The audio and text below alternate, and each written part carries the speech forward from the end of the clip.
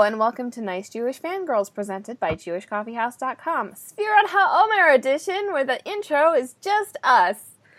Nice Jewish Fangirls is a podcast where three Orthodox women discuss all of the wonderful nerdy things that we are obsessed with. My name is Michal Schick, and I'm your host, and I'm joined by my wonderful co-hosts, Tamar Herman.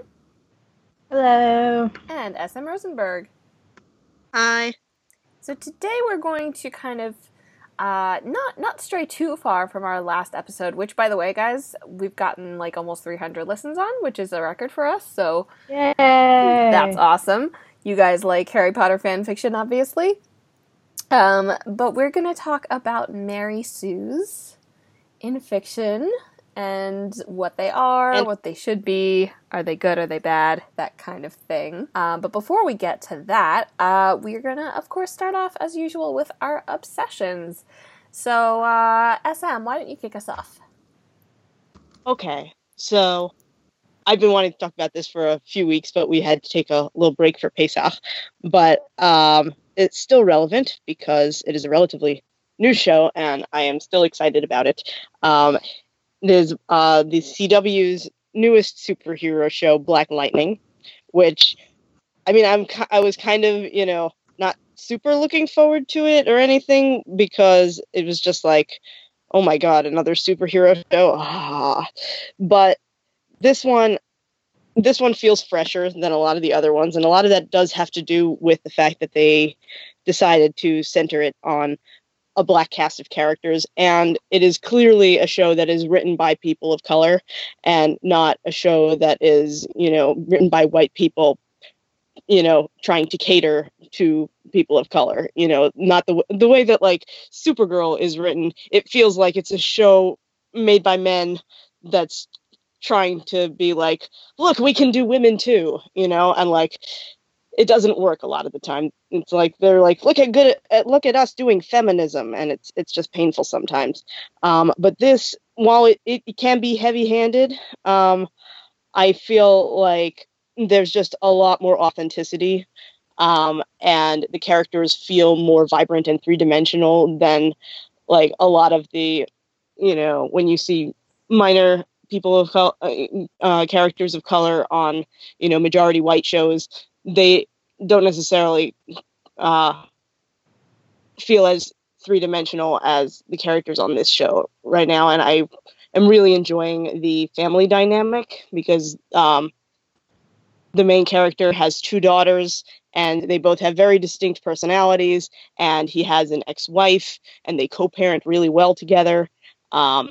And like they broke up not because they don't care deeply about each other, but because, he was a superhero and it was just too stressful and complicated for, she's a doctor and she had to, stitch him up after, he would get hurt. And it was too much. And she decided to draw the line, and they broke up, but they still, are very involved in each other's lives, and they flirt, and it's really cute. And I really enjoyed the family dynamic, and possibly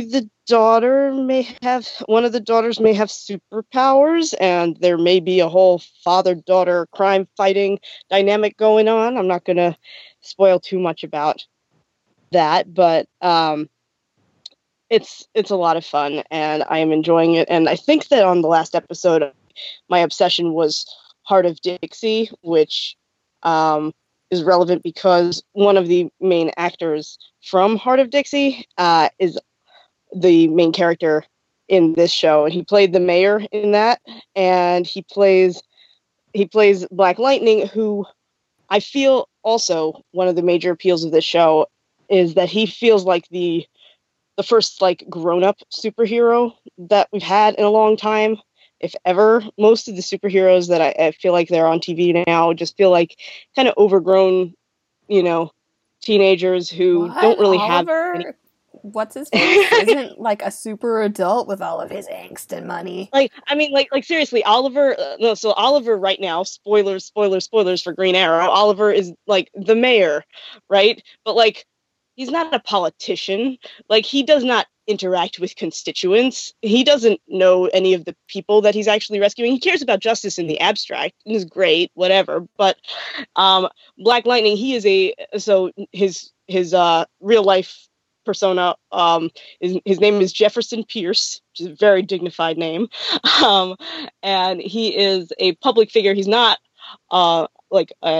he's not in office or anything, but he is the principal of the school, and he is very much a public figure, and he's the person that a lot of people go to, and he's a mentor, and he's got this family, and he feels very rooted in real world responsibilities in a way that a lot of the other superhero characters, it just feels like their real lives are just obstacles in the way of their crime fighting fun times. And this doesn't feel like that. And I'm hoping that they maintain that balance. I know that it's very difficult to maintain that balance. And it's just too tempting to just, go off, completely into, superheroes and not treat the real world stuff with the care that it deserves. But it seems like so far they are really trying to do a nice balance. And I really appreciate that. And I find it refreshing, and I hope they continue. Cool. Yeah, I've heard good things about Black Lightning. I don't watch any of those shows, so I was kind of like, should I? Oh, I'm not gonna. But so far it hasn't crossed over. It may exist in the same universe, but they haven't done any crossovers. So if you're gonna watch one superhero show, you could try this one. Mm-hmm. And if it doesn't work for you, don't feel pressured or anything. But it would be a good entry point. Right. So, Tamar, what is your current obsession? So my current obsession was one of the books I read over Passover. I read Mary H.K. Choi's Emergency Contact. It's a YA romance novel that's super angsty and also touches on a lot of class and cultural issues in the U.S. But the reason I'm including it is it's not just the usual YA angsty romance novel. Mary H.K. Choi also wrote Lady Deadpool. She's an amazing comic writer, and she now is switching into YA, or not switching into, she's also dabbling in that. And I think she's also a journalist. She works for Vice on HBO. So if you like YA, it's kind of a really good book with a lot of really good perspective, because she's somebody who's so diverse in her mediums. So there's all these really subtle things about that draw on her experience. So you have this little side character who has no real relevance to the plot, and for a good 5 pages you're just exploring that he's actually an artist, and he's planning on going to RISD, and he's a 13-year-old boy, and it's just this really fascinating thing about how she must perceive herself, or artists that she's interacted with perceive themselves when they're kids regarding their art. But it's just a really cute novel. If you read, I feel like neither of you have you read Eleanor and Park by Rainbow Rowell? I did. Oh, okay. So I love Eleanor and Park. So I remember not being satisfied with Eleanor and Park, so I was kind of scared about this because a lot of people were comparing it.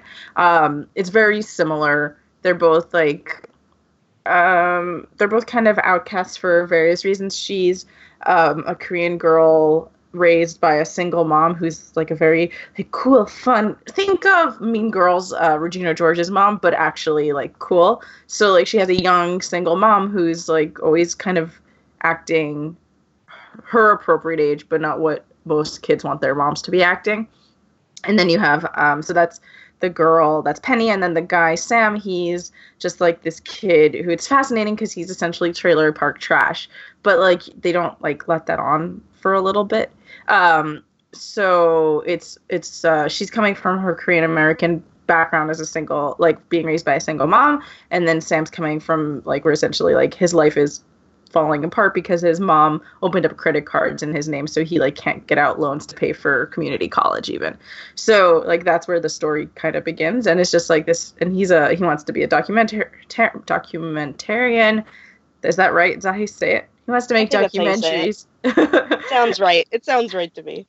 So Sam wants to make documentaries and Penny wants to be a writer, and they both are kind of emotionally unable to express themselves, and they just kind of meet each other by chance. So she kind of runs into him once through a friend who introduces them, and then another time she sees him, he's passed out on the street, and she needs to take him to the hospital. So it ends up being his emergency contact.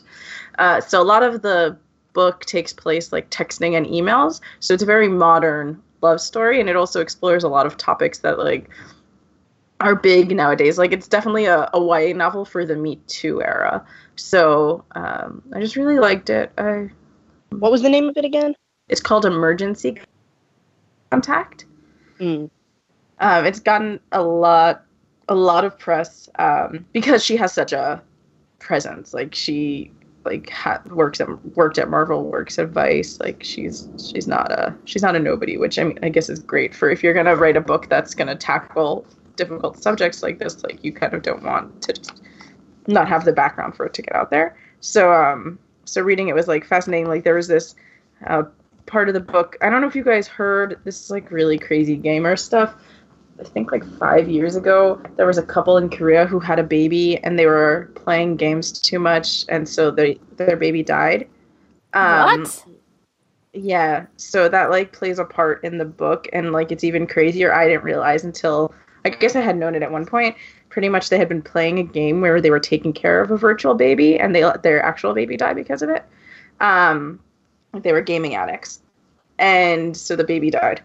And so Penny, like, she's struggling with her Korean American identity, so she uses like that story as a plot of her like fiction work that she has to hand in at the end of the semester. So she's like trying to she's dealing with her mother, like not being a good parent essentially, or that she doesn't think is a good parent. Like, so she's like just writing a fictive version of these parents who let their baby die. And it's just like this fascinating thing. Like you can tell that like the author has brought a lot of her own culture into it, and then she's brought like tons of American culture into it. Like there's this whole thing with like there's an undocumented mother of a child, and it's just like really really it's like definitely a book for 2018 if you're liberal. But I really liked it, and I want to kind of read some of her other. This is her first novel, but I want to read some of her comics now. I think she wrote a novella also, but I think it's been a long time since I've liked a good non like fantasy or sci-fi YA book that kind of like touches on it a little bit, because like there is a lot of stuff with like the gaming and virtual relationships essentially. But I don't know. I just really, I got like really into it. I kind of want to read it again. That's awesome. Like this week, not like in the year or something. Like I want to read it this week. Yeah, no, finding a good YA, there's nothing quite like reading a good YA novel. Well, every time I go through a slump and I can't find a good YA novel, I just kind of think, oh, am I done? Am I too old for YA? I mean, this one was definitely a more mature YA book. So, yeah, but the answer is always no. It's just, we just need to find the right books. Yeah. Agreed. So that was one of the many books I read over Pesach. What about you, Michal? Yeah, so my current obsession is going to be A Series of Unfortunate Events, which is back on Netflix for season 2. And I'm like, I have a very complicated relationship with this series because I was very much obsessed with it as a young person and a young reader, and in my youth, basically. And I was crushed by, I mean, I followed this, like, I bought all of the extra auxiliary stuff to try and solve all the mysteries and figure out what was going on, and, like, I think I have 2 copies of the Beatrice letters in my house. Oh my god. Yeah, it was intense. You must have been like doubly disappointed. I was very disappointed. To, like, anything. I was throw the book disappointed when the series ended, and it was like, oh, and they found out the answers, but that didn't really matter at the end. Spoiler alert, that's how the books end. And the moral equivalency of it, honestly, actually really bothered me too. But that is a different conversation. But the show is done in a way that it's kind of like the books in 3D, which, I mean, theoretically all adaptations are technically books in 3D, but this is very much showing you kind of all sides of what's going on, and the mystery has a lot more meat to it, and it's not just like vague hints and the Baudelaires have no idea what's going on. It's the audience gets some of what's going on, and like that slowly infiltrates the Baudelaire's experience. And I feel like I'm kind of partly watching it to like resolve like unfulfilled. I'm worried that they're just teasing us again, and they're just doing even more blatant teasing. I expect they probably are, but I have to watch anyway so that my 30s can be ruined like my teens were ruined. So and it is honestly it's a mixed bag, right? Because at the end of the day, each episode is pretty much the same. Like, Count Olaf shows up. Nobody believes it's Count Olaf. The kids know it's Count Olaf. They are, nobody believes them. And then he kills somebody, and it turns out to be Count Olaf. And that really happens. And they reveal his tattoo, and everybody's like, oh my gosh, it's clearly Count Olaf. How could we not have seen this? Right. Yeah. So there is kind of like, I have to kind of take it a little bit slowly. But at the same time, like, for some reason it stuck out to me even more this time watching season 2. But this show is so Jewish. It's crazy. It's like, at first I started taking notes because I was like, oh, maybe I'll write an article about all the Jewish references in A Series of Unfortunate Events season 2. And then I was like, wait a second. Like, this is kind of pervasive. Like, there is only 1 or 2 references to, like, Jewish things per episode. But the way it's built, I'm convinced that this is a world where, like, Judaism is the dominant religion and Christianity is, like, Judaism, if it exists. So, like, people are like, oh, you're Christian? I'm like, oh, that's weird. Which is enforced by some lines that pop up later in the season. And it's interesting, too, because I've heard people call the show anti-Semitic, because there are definitely a lot of characters who seem to be identified, like Principal Nero in the first episodes of this season, definitely seems to be identified Count as Jewish. Olaf himself. Also Count Olaf, yeah, he has the nose. I mean, like, yes, it's very much like you could definitely interpret it that way, but that's somehow not how I'm interpreting it, and I think it's just, I don't know. Like, I don't know how I'm going to feel about this until it's all said and done. But for now, I'm kind of like shocked that they have managed to pull me in and get me thinking about something that I swore I would never return to. They're evil, that's why. Yes, indeed. Oh, Daniel Handler is absolutely evil. He is 1,000,000% an evil person. So, yeah. Okay. So, moving on from our current obsessions, we're going to talk about Mary Sue's. Ooh. Boo! I don't know. Mary Sue. Yeah. Who wants to describe what a Mary Sue is? Leave that I feel to like you people too. can't really ever agree on what a Mary Sue This is true. And they tend to expand the definition to include any character I don't like. Yeah, that's true. I think that I think there are honestly 2 definitions of a Mary Sue. There's kind of the very strict fan fiction definition, which is the one that I kind of hold by, which is that a Mary Sue is a self-insert character who has many powers and is treated like a goddess by the characters who the writer possibly desires within her own story. It's always written by women for various reasons. And I think that definition is definitely worth its critique. I don't think that's good writing, although I think that there's certainly room for it in fan fiction. But then the other definition would be, people think that any female character who exceeds their, what they think is realistic, capabilities is a Mary Sue and should be, excised from the modern canon, a la Rey.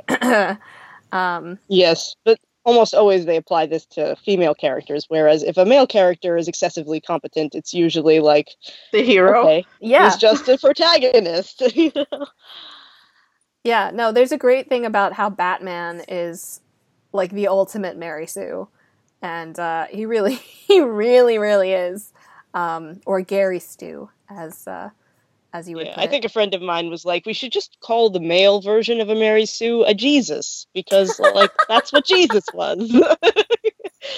Like Luke Skywalker is such a Jesus. Yeah. It's funny. It's funny to me, Michal, that like for you, and I also came across Mary Sue as like a term regarding fan fiction when I was younger. But like, it's not just self inserts to me. It's like any female character. Like, yeah, it's usually self insert, but like even if it was a not a new character, like just a female character who could do everything, solved all the problems, and a Twitter thread that you sent over today. I think it's who was it? Shauna McGuire. Shauna McGuire. She was tweeting about kind of about why we think that, like why essentially like Rey is a Mary Sue to many people, but Luke isn't, even though he definitely is.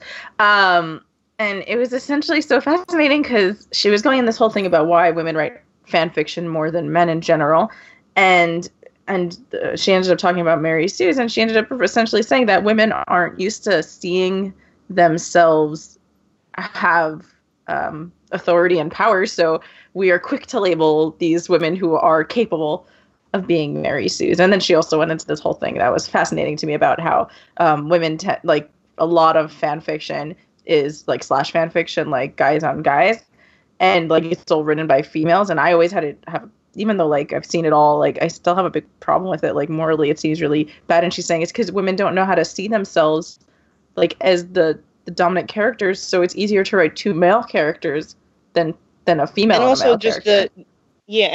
she talked about how the reception of fic that is written with original characters is just seen as less legit and less good and less interesting than the ones that are written with the pre-existing characters, the majority of whom are male. So, and the majority of characters who are, even if they're not male themselves, are written by men.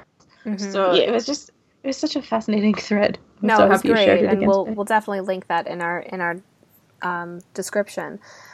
But I think what was most interesting to me is that kind of contrast between Mary Sue as like the ultimate pejorative against a female character, and that contrast, the fact that a lot of male characters we frankly just accept as Mary Sue's. I mean, we accept their perfection, we accept their specialness, their centrality to the narrative, and this doesn't just apply to women; it also applies to people of color as well. Like just notice how many people are like, we'll pick apart every detail about Wakanda and how it doesn't make sense, but Superman is like Krypton. That's sure that makes sense. That's fine. But what was particularly interesting to me is that the Ready Player One movie came out recently, and have you guys seen or read Ready Player One? Because I have not. No, I read the book, and there wasn't really much controversy about it until the movie started gathering a lot of buzz, and then like all of this hate came out of the woodwork, and it just like it seemed to me that like it became disproportionate to the flaws of the book, and it just became like everybody was just beating on it for every possible reason, and it was just like Ready Player One is the epitome of all that is bad in everything, and it's just like Satan in book form. And I was at first I was like puzzled at like where did this even come from, and and I read more stuff about it, and Vox did a great piece on how in a post Gamergate world, a lot of the things that people felt about were the problems at the root of Gamergate. You can see echoes of them in Ready Player One if you look for them. It's not necessarily that they are like central or rooted in there in like the most terrible ways. They just reflect that there are a lot of men in this culture, and that a lot of the male centered male dominated fandoms are the ones that are given the most coverage, and people felt like they were that there was gatekeeping going on, although I feel like due to reasons that are relevant to the plot of the book and the entire structure of the book, I didn't really feel like it was gatekeeping, as in, these fandoms are good and these fandoms are bad. It's more about like what the a particular character was obsessed with.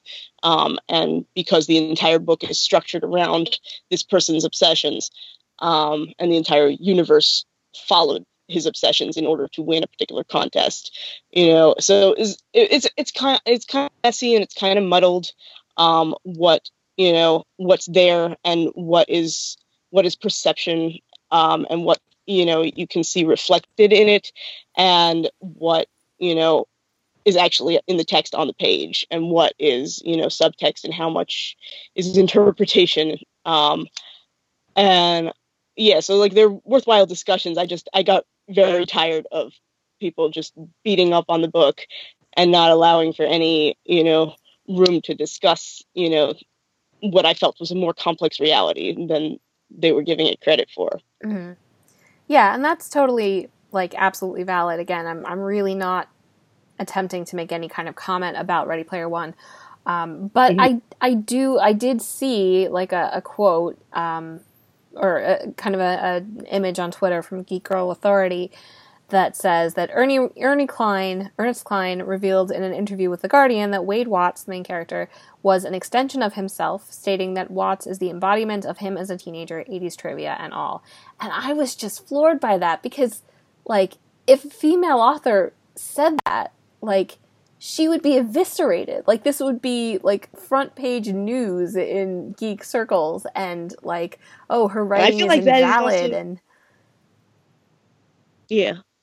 I totally agree that there would probably be a different reaction to it, and I think that's sad, because I think that, as writers, like, all of our characters are extensions and reflections and distortions of ourselves, and we are, often we're, figuring ourselves out through the writing process, and, by putting these characters in different situations and, figuring stuff out about ourselves, and that the idea of being a self-insert character, even if it's, and like no character, like he's saying it's an extension of himself as a teenager, so like you're taking a, you basically made a character version of yourself because you're no longer that person, so it's a character, you turn yourself into a character, and yeah, I don't know, so I feel like it's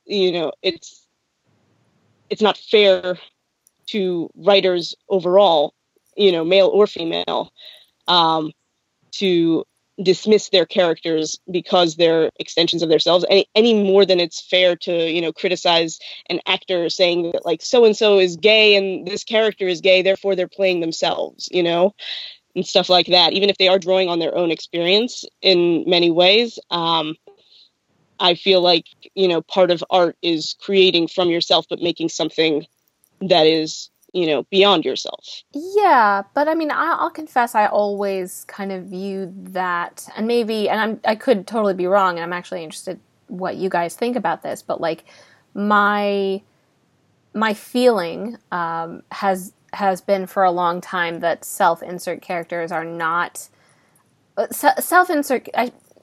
There's different kind of like degrees, right? Like there's just a character who you're like, I experienced this, so I'm gonna deal with a character who also experiences this. But I think that like once it becomes a wish fulfillment thing, which to me, not knowing much about Ready Player One, it does kind of seem like I get to play with all of this stuff and live in this amazing world that I would have loved to live in as a teenager. That to me does become slightly less good writing, because it's and I mean, as I'm saying it, I'm like, well, maybe that's not fair, because I'm like, well, it's indulgent, but then so what? There's a lot of indulgent writing out there. I don't know. Tamar, what do you think?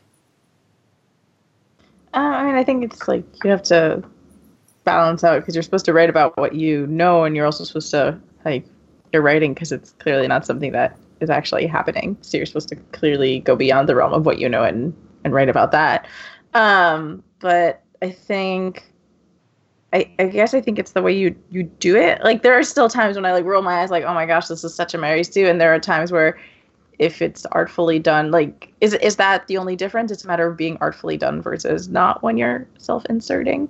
Like I was saying, I was talking about Emergency Contact, and Penny could come off as such a Mary Sue, but because, and maybe because I know the author's background, she does or doesn't in certain ways.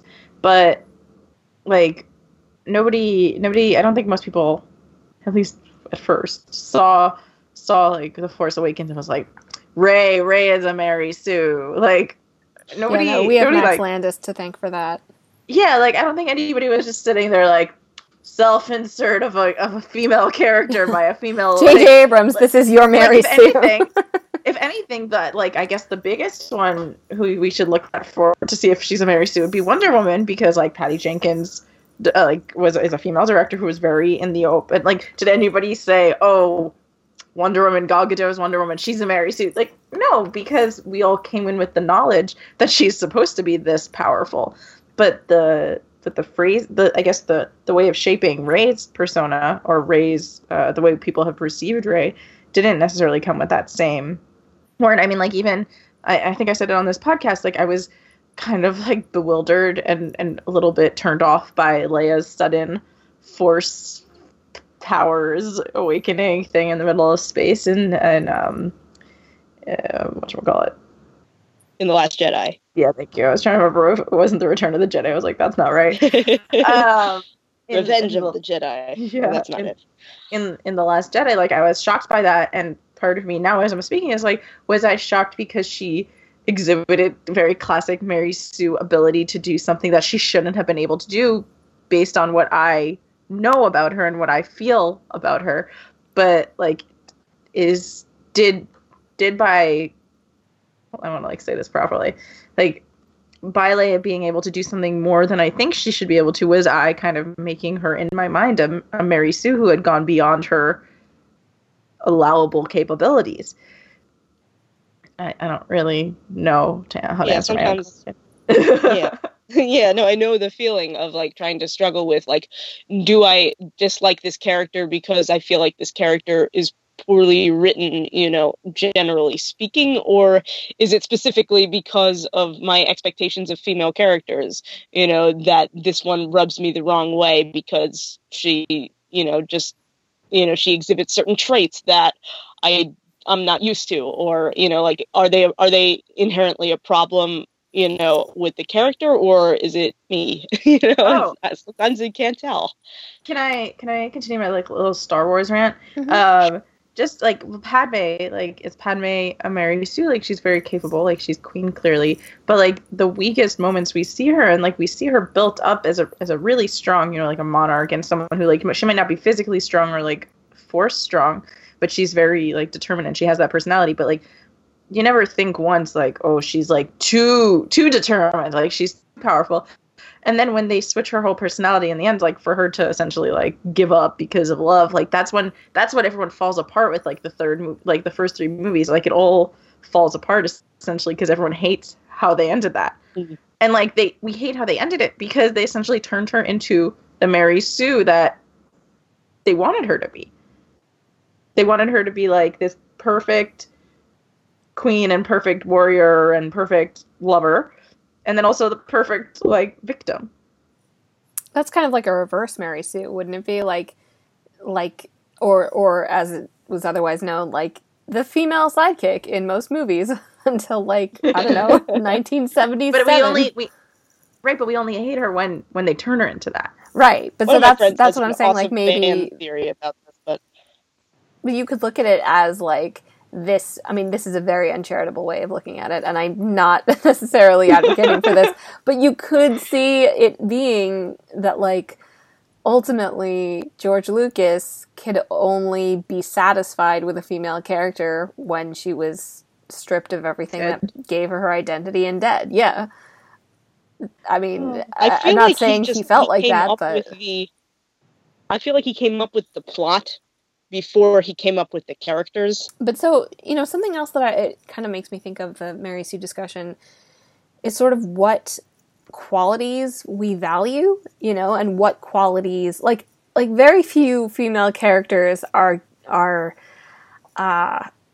like given the Mary Sue definition because they're too emotionally intelligent, or they're too sensitive, or they're too good at sewing, That's not like typical feminine qualities usually not slapped on those kind of characters. And I kind of wonder if it's, like, again, sort of a defensive thing that, like, women are supposed to have these qualities and men are supposed to have these qualities. And when you know, because the male hero is supposed to have, you know, the qualities of strength and ingenuity and blah, blah, blah. He's supposed to be Luke Skywalker. He's supposed to be able to make that shot at the end of A New Hope.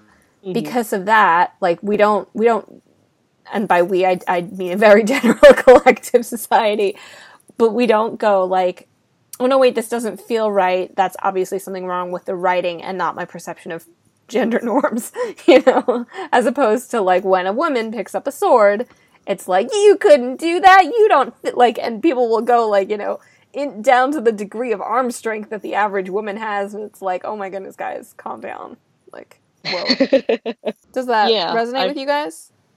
Yeah, I'm just, when you said the sword thing, I was just thinking about, like, Eowyn, and I was just like, is she a Mary Sue because she's able to do what she does? But she's not. So I'm trying to figure out, like, in my brain, what makes someone a Mary Sue. Is it that I just find them annoying? Like, but would you think that Eowyn was a Mary Sue if J.R.R. Tolkien was Jenny Tolkien? Maybe. But maybe not, because there's so many other men that it's just, like, finally a female character. Right. But that's interesting, too, right? Yeah, and I was just thinking that, we all saw Thor Ragnarok, right? Mm-hmm. Yes. And so I was just thinking Valkyrie, Thompson's character, you know, and she never feels like a Mary Sue. I think it's because her flaws are so very clear from the get-go. And I think that maybe with Eowyn, because we see, you know, from our first impression of her, you know, is, you know, her unrequited crush on Aragorn. And we see her, you know, with her father, and we see her other aspects of her character, not just her hyper-competence at fighting. So I think those help mitigate the Mary Sue-ness of a character. Well, it's interesting because the ones you were describing for Eowyn were all relatively feminine ones. Like, she had a crush. She was in, like, family-oriented situations. Yeah. So maybe that's why we don't think of her as a Mary Sue. I don't know. I feel badly towards all the Mary Sue characters I have judged in my lifetime, but they still annoy me, like, a lot. It's interesting though, because, like, I think, you know, I was thinking about, for example, if J.R.R. Tolkien had been a woman, like, we don't consider Hermione a Mary Sue, but I think that there are people who consider Ginny a Mary Sue, and that's interesting to me also, because she is that type of character who definitely veers into that sort of hyper-competent realm. But I don't think Ginny is Mary Sue at all, but, you know, it's interesting to think, like, how it's a matter of degrees, right? Like, how many traits is this character allowed to have? How many other male characters around her offset how many of these traits? How many female characters are stereotypical or do not challenge those ideas? You know, I feel like there's probably a whole psychological laundry list of stuff that we go through without realizing it when we categorize someone as a Mary Sue. But I'm totally with you, Tamara, in that I am very much, like, I also have started to feel guilty about being like, oh no, just a Mary Sue, or like, ugh, this fan fiction is just a Mary Sue. Which is its own conversation, but... About Ginny, it's, like, so fascinating that I know people think she's a Mary Sue, and there are times, particularly when I'm envisioning movie Ginny, that I'm like, oh, Ginny's such a Mary Sue, because in the movies we, like, didn't really get to know Ginny. But in the books, like, you know, like, what she dealt with, like, what she had personality. I think a lot of the time when I'm... She's definitely to the other characters, and her abilities seem to come out of nowhere, even though you can, like, if you look closely, you can be like, oh, well, she's a Weasley, so, and she hung out with all these people, and obviously, you know, she picked up on things, but it's just, it's not given a foreground until much later in the series, so it feels like it comes out of nowhere. I kind of disagree with you, because, like, there's all those, like, one-liners about her and stuff, but but like it's not her story, so I don't really necessarily care about it. I wish it had become her story later on. So that's like more a problem with J.K. Rowling's writing than anything else. And I don't necessarily think that makes Ginny a Mary Sue because she's underdeveloped. But like I think more of the time it's like when you have a character who's supposedly fleshed out and then they're given no substance, and that's when I think I tend to think of someone as a Mary Sue. Mm-hmm. Like when they have no reason for being this way. Like is Katniss in the Hunger Games a Mary Sue because she's really, really good at everything? I don't think so, because like she's given a reason why she's able to do like hunting and stuff. I think some of the other things she does is just like, now you're a Mary Sue. But like it's not like she's innately a Mary Sue because she's able to do what she's able to do. I think she's a Mary Sue because she's a stupid picking over two boys. Come on, the whole world is ending. Like, why are you going to make that the plot of these books? Thank you. Well, Don't get me was started kind on of like, those. the world is ending. I don't have time to think about this. I will deal with it later. Most of the but time. all she does is think about it. Like, Well, she thinks all about does- it, but she's much more preoccupied with the war and with saving her sister than like either of those two boys. Is she? In the first book, It maybe. felt that way to In me. the first book, she definitely is, and then the other two, I like literally was just like, why am I still reading this? Why am I still reading this? Same. And Allegiance had the same.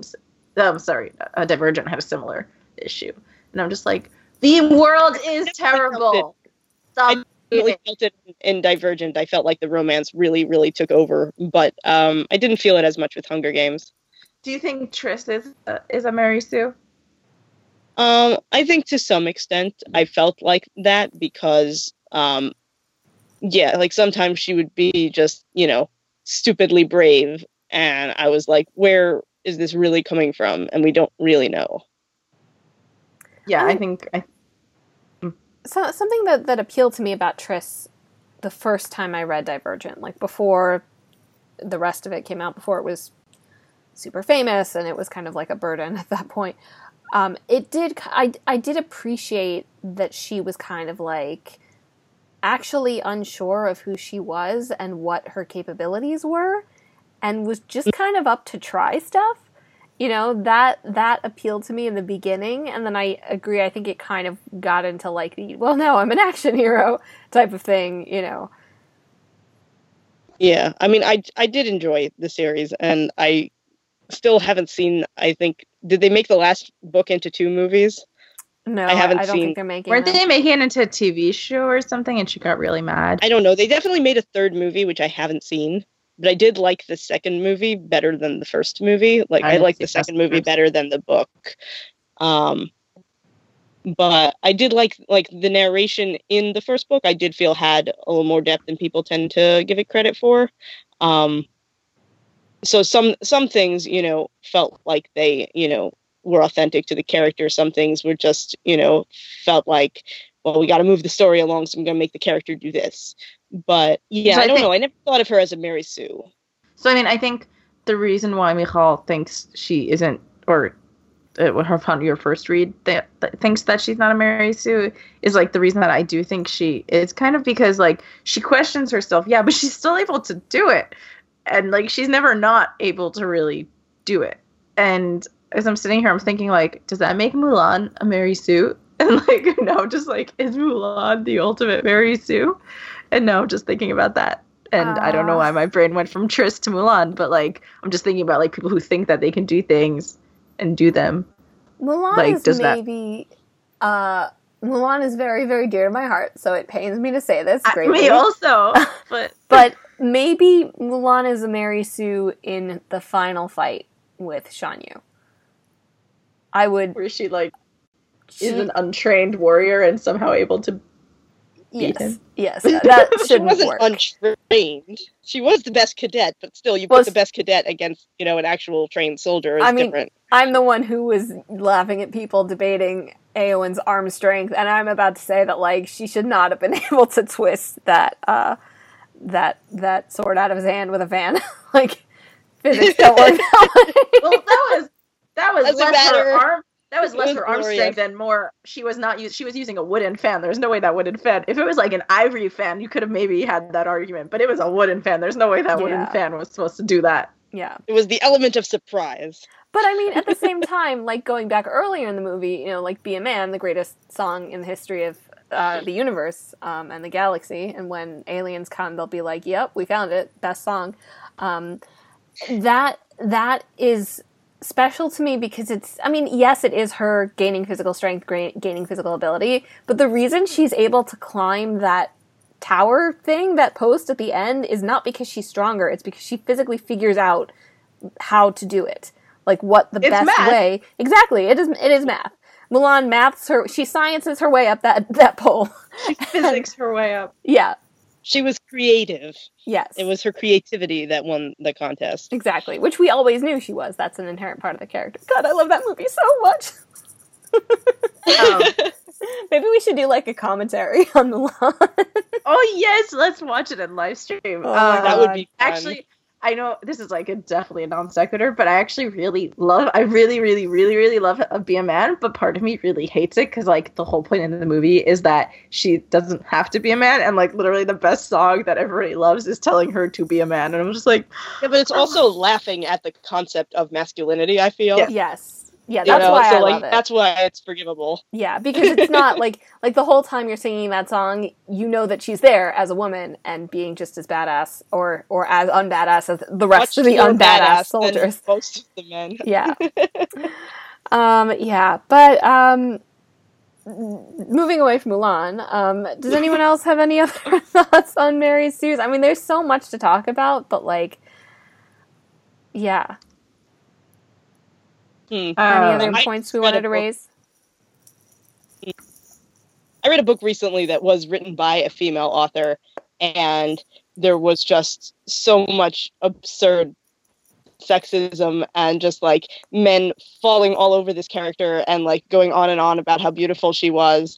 And I didn't associate it, with the Mary Sue trope until this conversation, because I was mostly just thinking of it as like, this was, the standards for sexism in 1998 were really gross, and I just wasn't thinking about it in terms of Mary Sue trope. But now I'm thinking of it like she may have started out as a fanfic writer, and this was one of the things that was common in fanfic at the time, and she may have carried over into her regular writing, and for whatever reason, editors and audiences at the time didn't mind it. I think the book was written in 1998. It's called Rhapsody by Elizabeth Hayden, and it was very uncomfortable.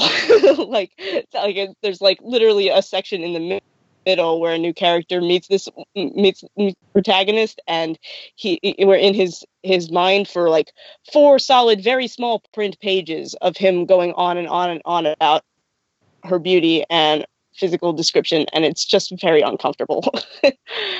And like it happens all the time with a lot of the other characters, and like the woman is completely oblivious to it. And I think that obliviousness is also a common trait in Mary Sue's, that they are just, amazing at everything, but they're also so innocent and humble and wide-eyed and unaware of how awesome they are. Well, yeah, but that would be a symptom of that. It's not like other characters in the story acknowledge it either, really, right? Other than to grumble, like, "Oh, look how pretty she is," That's not. Well, in the story, it was like a lot of the characters were like, "Does she really not get it?" And they were like, "Nope, she just doesn't. She doesn't have a clue." And it's like happens repeatedly. Like there's actually like an incident at the marketplace where 2 carriages crash into each other because they're too busy staring at her, and like everyone else knows it's because they were staring at her, but she just has no clue. And it gets so annoying and frustrating. But yeah, I feel like, that doesn't directly connect to any particular other points we were making about a Mary Sue, but I guess just extensions of possible Mary Sue traits and patterns. Yeah. Well, just to wrap up then, I guess, any thoughts on how Manic Pixie Dream Girls fit into this? Well, aren't they Mary Sue's? Like, I was just gonna say, like, they tend to be written by men, though. Exactly. That's definitely true, but so I guess like the only difference is that they're not written by women. But I was just gonna say, like, we've talked a lot about what we think is or is not Mary Sue's, but we haven't really said, like, this is probably our most discordant conversation ever, because we don't really know what we're talking about, because Mary Sue is such a broad term, and so even saying, like, is a manic pixie dream girl a Mary Sue, my first thought was, yeah, of course, but because we also think it's self-insertion, is it not? Like, we don't really know what we think is what.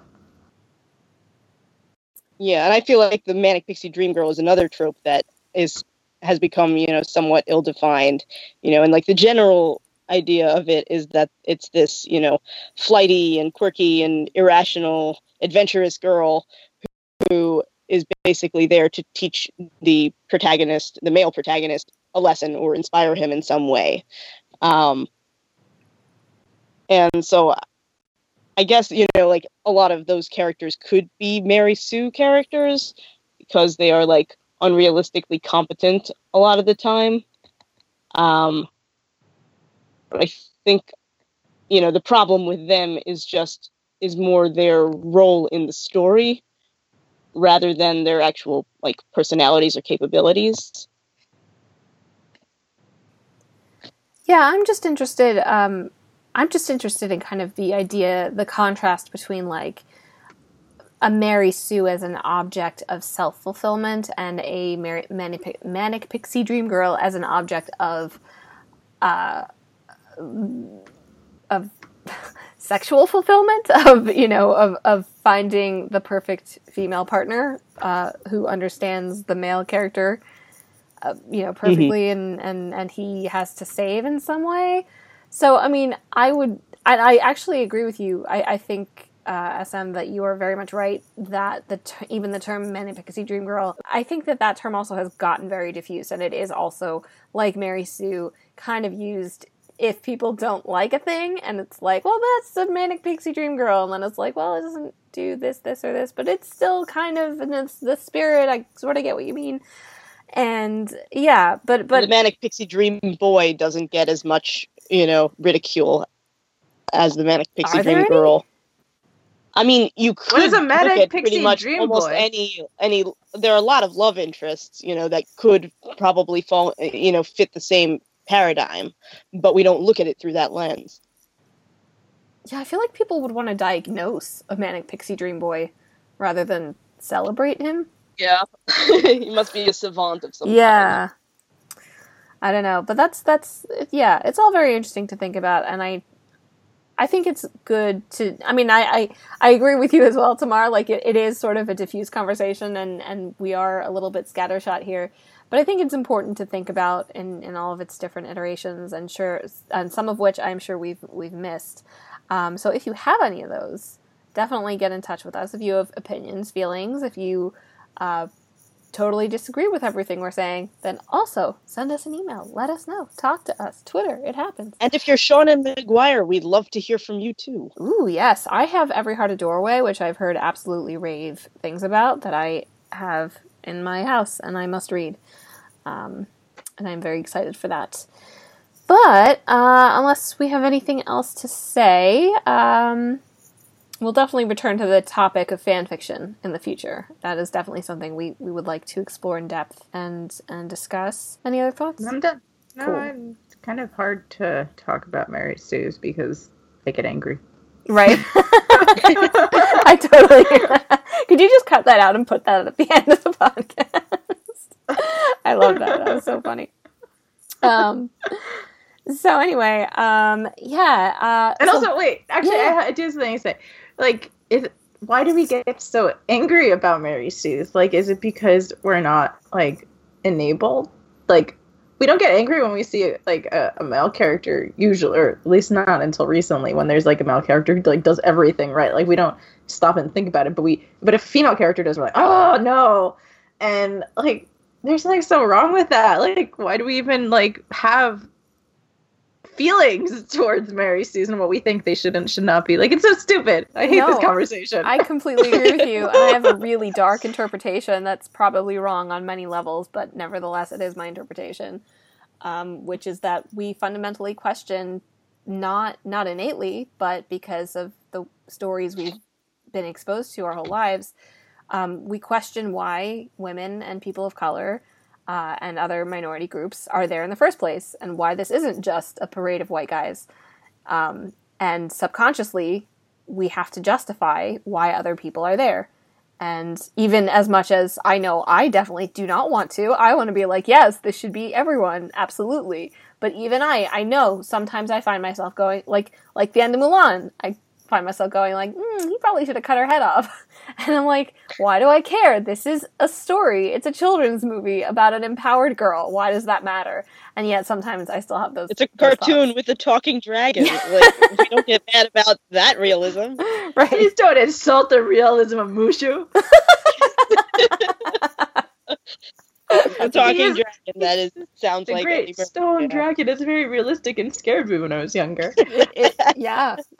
But Michal, something you said like made me think, like the way that we question like female characters' worth and abilities. Like I wonder if that's related to how so many more women, not just writers but mostly writers, because that's who I know, seem to struggle with the idea of imposter syndrome in their work than men. Like it's something that like men would never even question. Like, oh, am I not good enough in my career that people are paying me for? But like so many women talk about imposter syndrome all the time, or feelings that are related to imposter syndrome, which is essentially thinking that you faked it and made it, and people are going to figure out that you faked it and you're a total fraud. And like, I wonder if that's similar. Like we're trying to figure out like, no, this character, she's not realistic enough, but we're used to men, white male characters particularly, like being able to do those things, so we're just like, we don't even question it, and we don't and we feel like it's just innately wrong when it's a female character.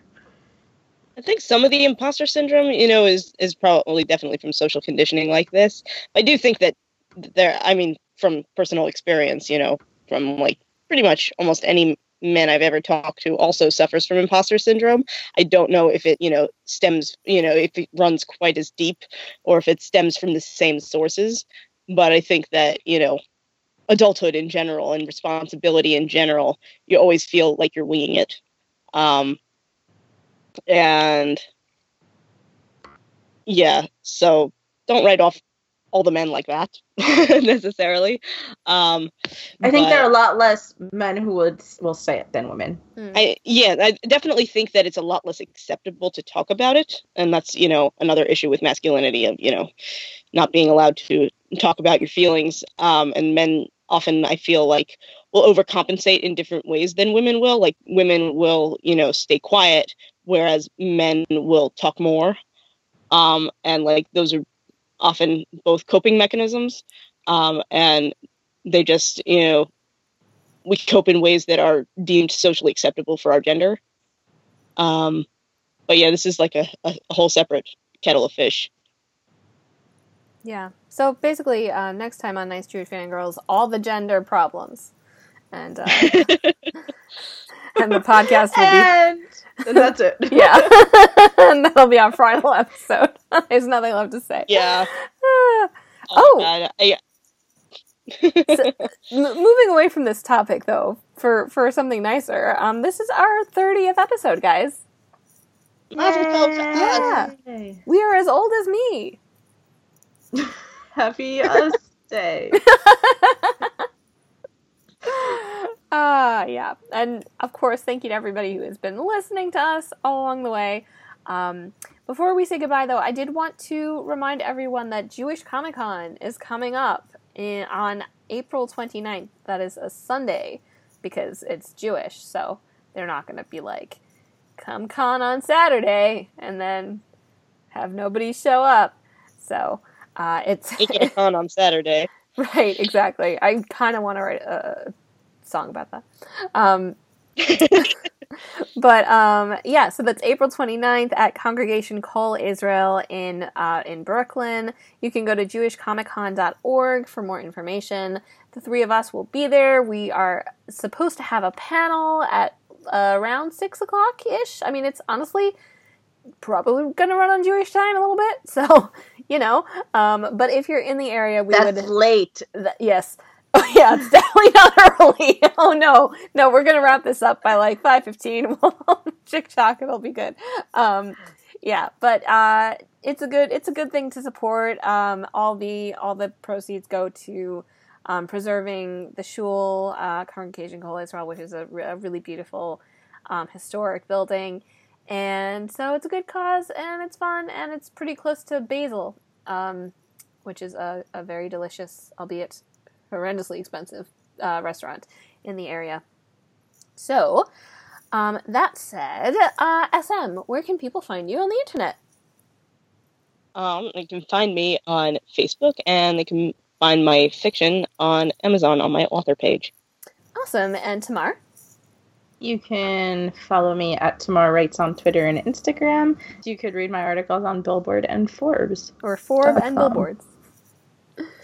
And as for me, you can find me on Twitter at InkAsRain, and you can find my writing at hypable.com. As for us, you can find us at jewishcoffeehouse.com, which is our wonderful network that we're a part of. There's a lot of great Jewish content there in podcast form, as it is Sfirat HaOmer. This might be of particular interest to you. You can find us on Twitter at Jewish Fangirls, on Facebook at Nice Jewish Fangirls, and of course, if you would like to send us any email whatsoever, reach out to us at nicejewishfangirls@gmail.com. Don't forget, Count Svira, and thank you so much for listening. We will speak to you soon. Live long and prosper, everybody.